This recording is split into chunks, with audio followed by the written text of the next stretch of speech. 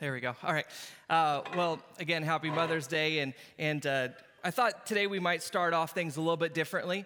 There's lots of moms out there, but I want you guys to turn to somebody and tell them your favorite TV mom. What's your favorite TV mom? All right. So tell somebody around you real quick your favorite TV mom. Go.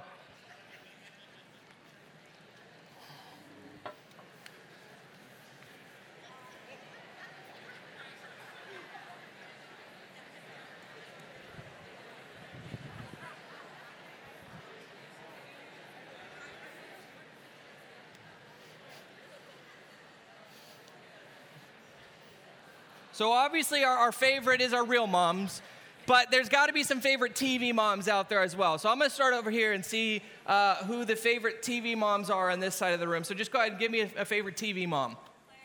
Claire from Modern Family. I told you 10:30 was going to be my service. Okay. Who else we got over? Okay. Favorite TV mom.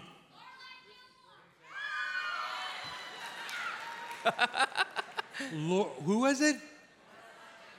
Lorelai Gilmore. Told you 10:30 is going to be my service, dude. It's my service. All right, let's see what else you got. Who do we got over here?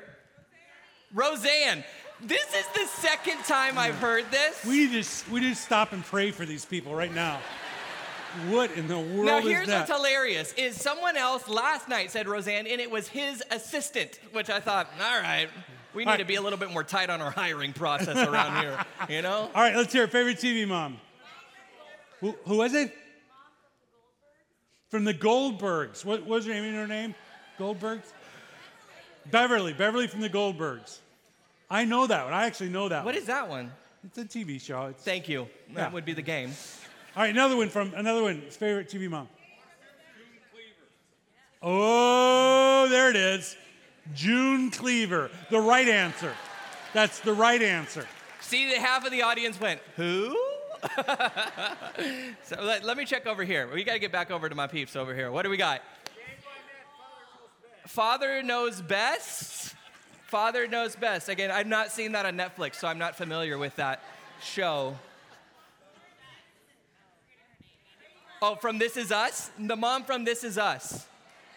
I haven't seen the show, but I know the show. All right, I heard it's need very a couple emotional. more over here. What do you got? What's the mom's name? From Family Times? Family Ties? From Michael J. Fox back in the... Okay, I remember that one. I can't remember her name, though. Anybody remember her name? Elise.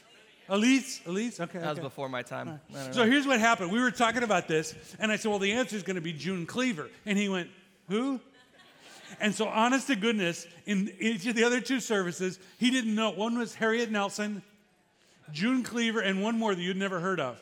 And you said... Cunningham. Yeah. Right? Marion? Was it Marion Cunningham? Yeah. He didn't know any of them, and now he said this was his service. You were right. And you didn't know any of these at this service. I know. Okay, even up. All right, good enough. That's awesome. See, I said, my people are sleeping in right now. They'll be here at 10:30. And they're here. And then boom. Here they were. You know what would be interesting? It'd be an interesting sociological study of how we view moms through our TV shows over the years. Don't get deep yet, all right? Let's just chill, okay? It's Mother's Day. Relax. So don't have to make something out of it. It was just a game? Yeah, it's fine. All right. Yes, Mother's Day. We want to honor moms, and we thought it would be kind of fun to talk through some of the 4 mothers in the Bible. Hey, wait. I just realized it's Mother's Day, and we're doing a father-son team teaching. Yep. Do you think on Father's Day, Connie and Chelsea would teach? Absolutely not. Do you think my wife and daughter should teach on Father's Day? I think so. I believe in miracles. Not going to happen. All right, go ahead. Not going to happen. Anyway, so have we done offering yet, by the way? I don't know. I see people standing at the back of the room glaring at us right now. We should do offering. Let's do that. That's what these buckets coming down are for. Hey, by the way, I have to tell you a Mother's Day story. So I'm flying in while they're doing the offering. This isn't part of our talk. So I'm flying in yesterday morning. I'm being with family. You know, we got stuff going on. And I get motion sickness, so it's terrible. And short flights are the worst because it's up and then down, right? So we land in Orange County, and I made it. You know what I'm saying? I made it. Everything's still inside. So we land, and I have my eyes closed, and I look up just in time to see a little girl sitting on her mom's lap just blow chunks. Just It's all over the floor, and about the time you think she's done, she goes again, and mom's trying to catch it. And is this too graphic? Oh, you ain't seen nothing yet. Wait till you hear what he's going to talk about. The most amazing thing is everybody on the plane goes, oh, I mean, even during the 20 minutes, they're cleaning it up before we can get off. We're already at the gate. We're sitting there. And here, moms are different than dads. Like, dad would be like, what happened, you little puke? And don't you know they have bags for this, right? Mom's like, oh, honey, are you okay, sweetheart? Oh, it's okay. I didn't like this outfit anyway. And we're just all going, really, Mom? Really? And the whole time. And so finally, the little girl goes, oh, all better. And Mom thought it was so cute. And I'm like, can we get this cleaned up? I got to get off this plane. But moms, we love you. We thank you because of stuff like that you don't have to do. We appreciate it, though. All right, you got a sermon to do. Let's get to this. So in the Bible, we see that there's a lot of mention of forefathers, right? The forefathers of the faith. In fact, in our society, we talk about the forefathers of our nation, and you probably have forefathers in your own family lineage. But there is this really peculiar kind of thing that happens in this book of Matthew, in which he points out the four mothers of Jesus, those who came before Jesus. And of course, we know one of those directly would be Mary, but he mentioned some other characters as well. And so if you look into the book of Matthew, and if you're not a church person, you're not familiar with the Bible, kind of the rundown on this is, there are 4 books of the Bible, Matthew, Mark, Luke, and John. They're called the Gospels, and they give us an eyewitness account or interviews of eyewitness accounts of Jesus' life and ministry and death and resurrection. And so we get all the stories about Jesus from those 4 books. Well, Matthew, who happened to be one of the disciples, followed Jesus around for those 3 years that he did his ministry. He starts off his book, his story of Jesus, in a really strange way. He starts it off, and if you've ever kind of said, all right, this is the year that I'm going to read the Bible, I'm going to do it. And so you open up the New Testament, and you go, I'm going to learn about Jesus. And you go, okay, Matthew 1:1. And you go, this is why I don't read the Bible. And then you close it, and you try again next year. It's because Matthew starts off with this. Here's what it says. A record of the genealogy of Jesus Christ, the son of David, the son of Abraham. Abraham was the father of Isaac, Isaac the father of Jacob, Jacob the father of Judah and his brothers, Judah the father of Perez and Zerah, whose mother was Tamar, Perez the father of Hezron, Hezron the father of Ram, Ram the father of Amminadab, Amminadab the father of Nahshon, Nahshon the father of Solomon, Solomon the father of Boaz, whose mother was Rahab, Boaz the father of Obed, whose mother was Ruth, Obed the father of... And it goes on like this for an entire chapter. I can't read it all right now because it makes me too emotional, but... if you were looking at it, you would go, this makes no sense and is extremely boring. But the audience who is reading this and the people that Matthew was writing to was primarily Jewish. And so when they saw this, the opening line where it talks about a genealogy of Jesus, the son of David, the son of Abraham, they would have gone, ding, ding, ding. That's what we're looking for. Because there's been prophecy for a really long time that the Messiah, the Savior of the world, was going to come from the line of David and the line of Abraham, that they were going to be from Israel. And so proving that Jesus was of the correct lineage would be one thing that they were looking for. But Matthew does something else. He not only just proves the lineage and who Jesus is and that he's come from the right family, but he highlights some very unique characters, people whom he did not need to highlight. In fact, it was really strange that he did, but he goes out of his way to highlight 5 women, which in that context was really weird to put women in a lineage because they would mostly just recognize the men of the family. But not only does he put 5 women, but he puts 5 of the most controversial women. And he just goes out of the way to kind of rub salt in the wounds of the readers, the Jewish people. So let me give you a couple examples. One person that he mentions here, it says Judah, the father of Perez and Zerah, whose mother was Tamar. Now, if you're not a Bible reader and you think the Bible is boring, try this story on. Genesis 38, at the very beginning, you will find the story of Tamar and Judah. Judah is brothers with Joseph. Remember, he had that colored dream coat thing going on, sequence maybe? I don't know, whatever. Anyway, he's a famous character. Well, he has got a brother, Judah. Judah goes on with his life, and he has 3 sons. He marries the first son to this woman named Tamar. He dies. The rule of law is that you have to then marry that woman, Tamar, to the second son. He's killed as well, and so he's supposed to marry to the third. A bunch of crazy events happen, and here's the ending of the story. Spoiler alert.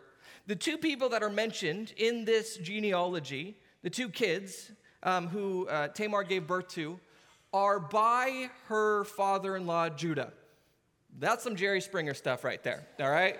Very crazy, very weird. Read it. There's like R-rated stuff in there that I couldn't even read in church. He also mentions a couple other people. David was the father of Solomon, whose mother had been Uriah's wife. What a weird way. One, to put a woman in there, and then a woman they want to forget, and then he makes her to mention, did you remember, her name is Bathsheba. She was originally married to Uriah. Now, Uriah is King David's best friend. While he's off to war, King David has an affair with Bathsheba, his best friend's wife, gets her pregnant, and then, to cover the whole thing up, has his best friend killed. Yeah, Bible's interesting, right? Some of you guys are going, that's in the Bible? Yeah, he's in there, man. It's crazy. And then he mentions another one. He says, Solomon, the father of Boaz, whose mother was Rahab. Now, Rahab, she's actually a pretty good character, but she's had a pretty sketchy past. And her deal is that she was, how do I put this lightly? A working woman, shall we say?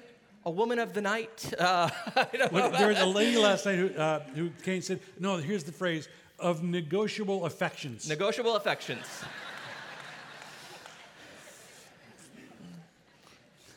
And so, right off the bat, Matthew is bringing all of these stories to the reader's mind.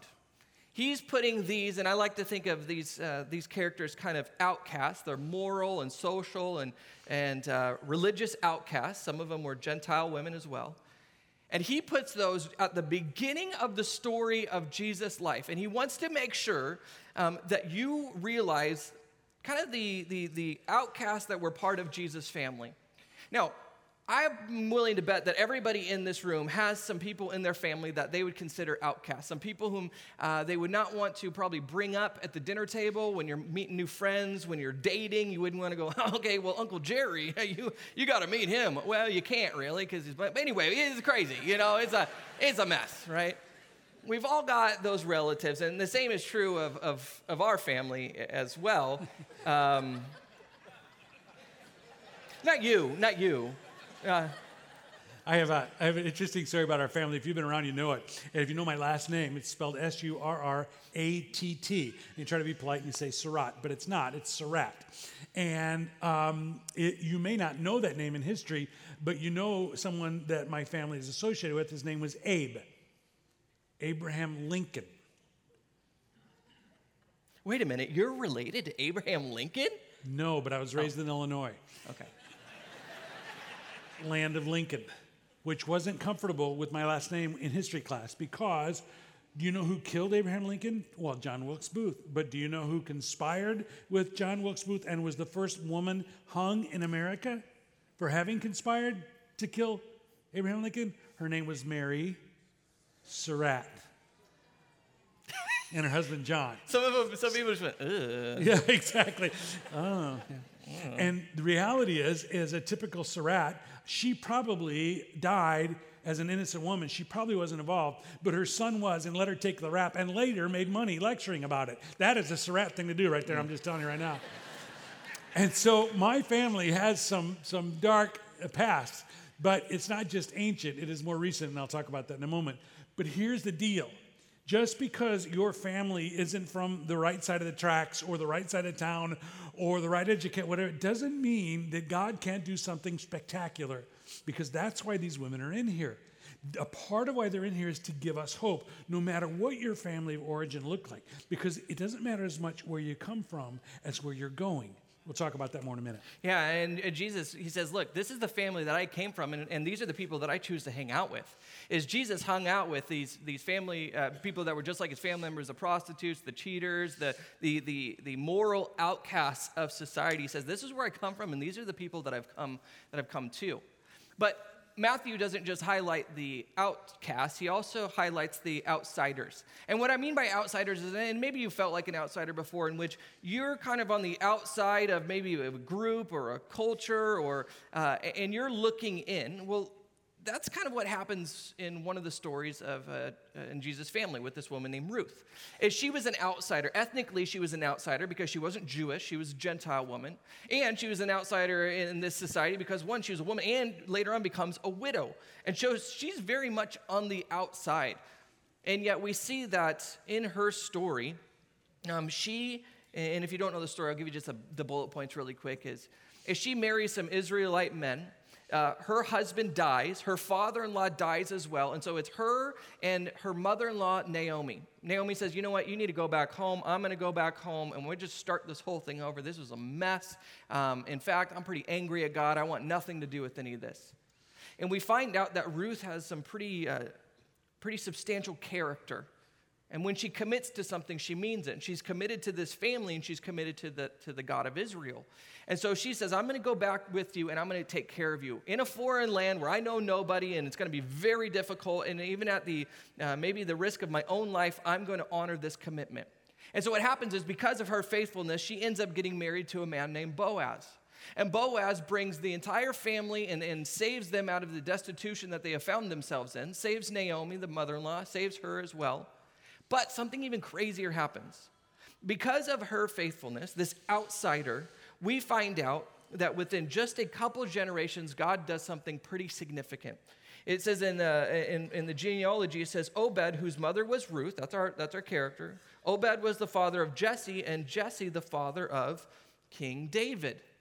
And so we see this outsider who is born into the wrong family at the wrong place. She has the wrong beliefs, and then God uses her and brings her into the family. Not only does he redeem Ruth and the family, but he redeems the entire nation of Israel through this outsider. This is a turning point in her family, but it's also a turning point in Israel, because they were quickly running away from God and turning their back on God. And we see through King David that he helps turn the nation back towards God. And it all begins with this little Gentile woman and her faithfulness. The point of this is that God can work through outcasts, no matter where you come from, and he can work through outsiders. And he takes this outsider and he changes the trajectory of the nation of Israel, not just her family, but the nation of Israel. I want to suggest to you that in families, we have legacies. We can either pass on curses or blessings. And many of us, and Cody will talk more about this in a moment, have received one or the other. And I think we've forgotten the story of Ruth and the power of the story of Ruth, of where one woman who said yes to the true God changed the trajectory of an entire nation. So I talked about my relatives way back. Let me tell you about my grandma and grandpa, because the family didn't get a whole lot better over the succeeding generations. And during the Prohibition, my grandma and grandpa, well, first of all, they weren't married when my dad was born. And they made their living by selling illegal alcohol. Not just selling it, but making it.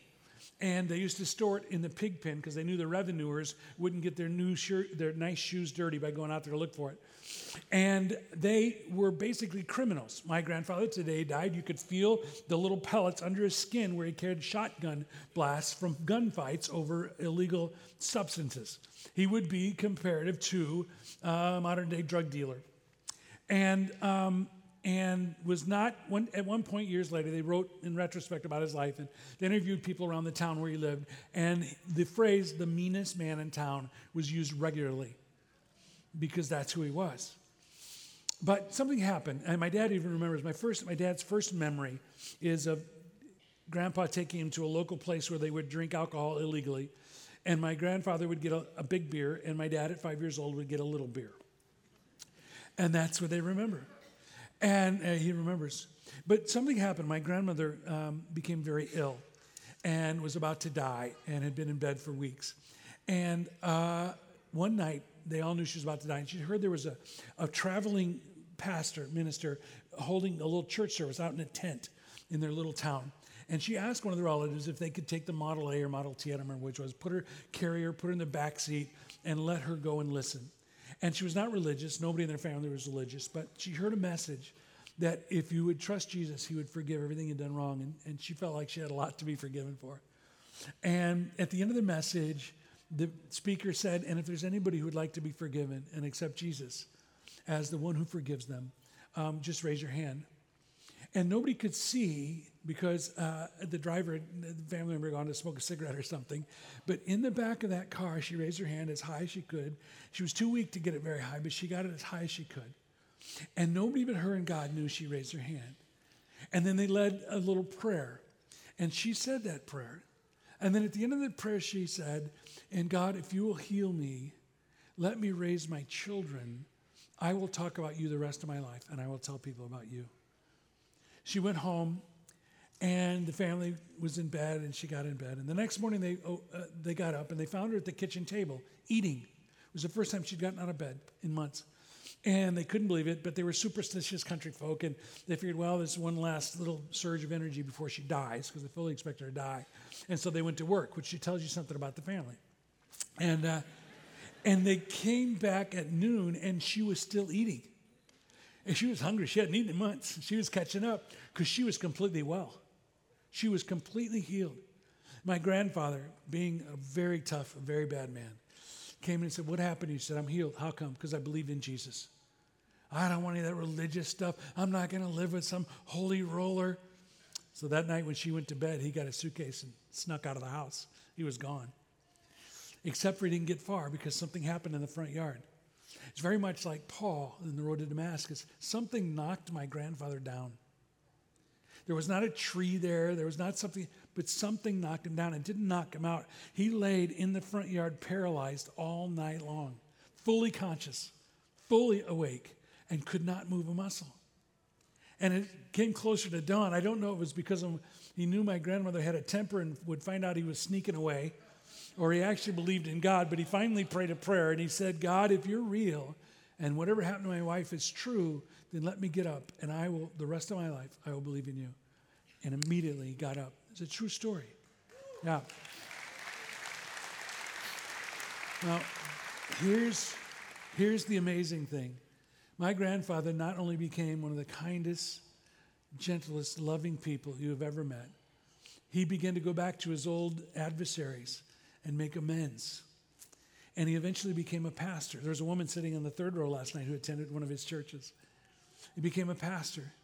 And because of that decision of one little frail, dying woman, not only did he become a pastor, there are now close to 30 of us in full-time ministry, children and grandchildren. And this weekend, and I'm not bragging, but in this weekend, in our churches around America, there will be thousands of people worshiping God because of the decision of one little lady. You think your life doesn't matter? It does. So we received, I don't know how you got it. Somebody texted you or something? A news report from Tennessee, from Nashville. And just the week of Easter, the news crew had come to film one of my cousins telling this story.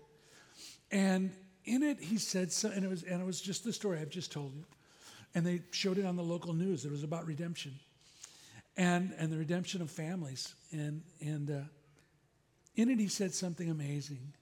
He said, you know, the race is often won or lost based on the handoff of the baton. And what my grandmother handed off in the way of legacy wasn't a thriving illegal booze business. And it wasn't bad marital relationships. It was that God loves you and can change you and can use you. And that was the baton that was handed to my dad and handed to me and handed to him and is being handed to his children. Moms, we love you for the batons you hand us. And the most important baton you can hand off is that Jesus loves you and that he has a plan for your life. And if you can hand that off, no matter what else happens, you've done the most important thing you can do.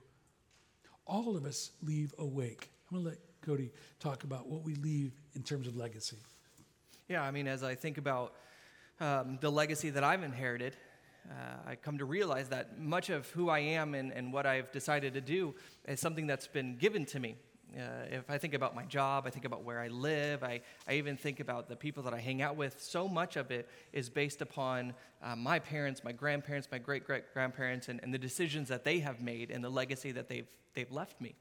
And it's kind of a startling thing to think about that one day I will be the great-great-grandparent of some future children, in which they're going to look back and go, oh, yeah, I vaguely remember him. I think I saw him one Christmas. Yeah, he was kind of stinky a little bit, right? Like, is that the one we're talking about? Yeah. And when I think about that, I realize that I am leaving a legacy to not just my children, but my children's children and my children's children's children. And the things that I'm doing in my life right now are setting a pattern for them. And see, if you look at your life, you have either inherited a legacy in which you believe is a curse or a blessing. I know lots of people who have inherited a legacy that they're trying to break. We call them generational curses. Nothing magical about them, but you know that they exist because the reason why you struggle with addiction is because your parents struggled with addiction. You're trying to just be the first generation that does not have a marriage that ends in divorce. That you're trying to overcome this codependency and this abuse and these, as you look at the inheritance, the legacy that you've been given, you're trying to be the one that breaks it.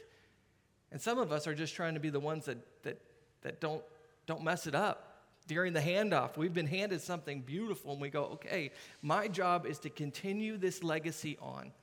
And so the question that kind of popped into my mind as I was thinking about Ruth and the legacy that she has left and even the legacy that we have been given is, what are the future generations going to say about the legacy that I have left?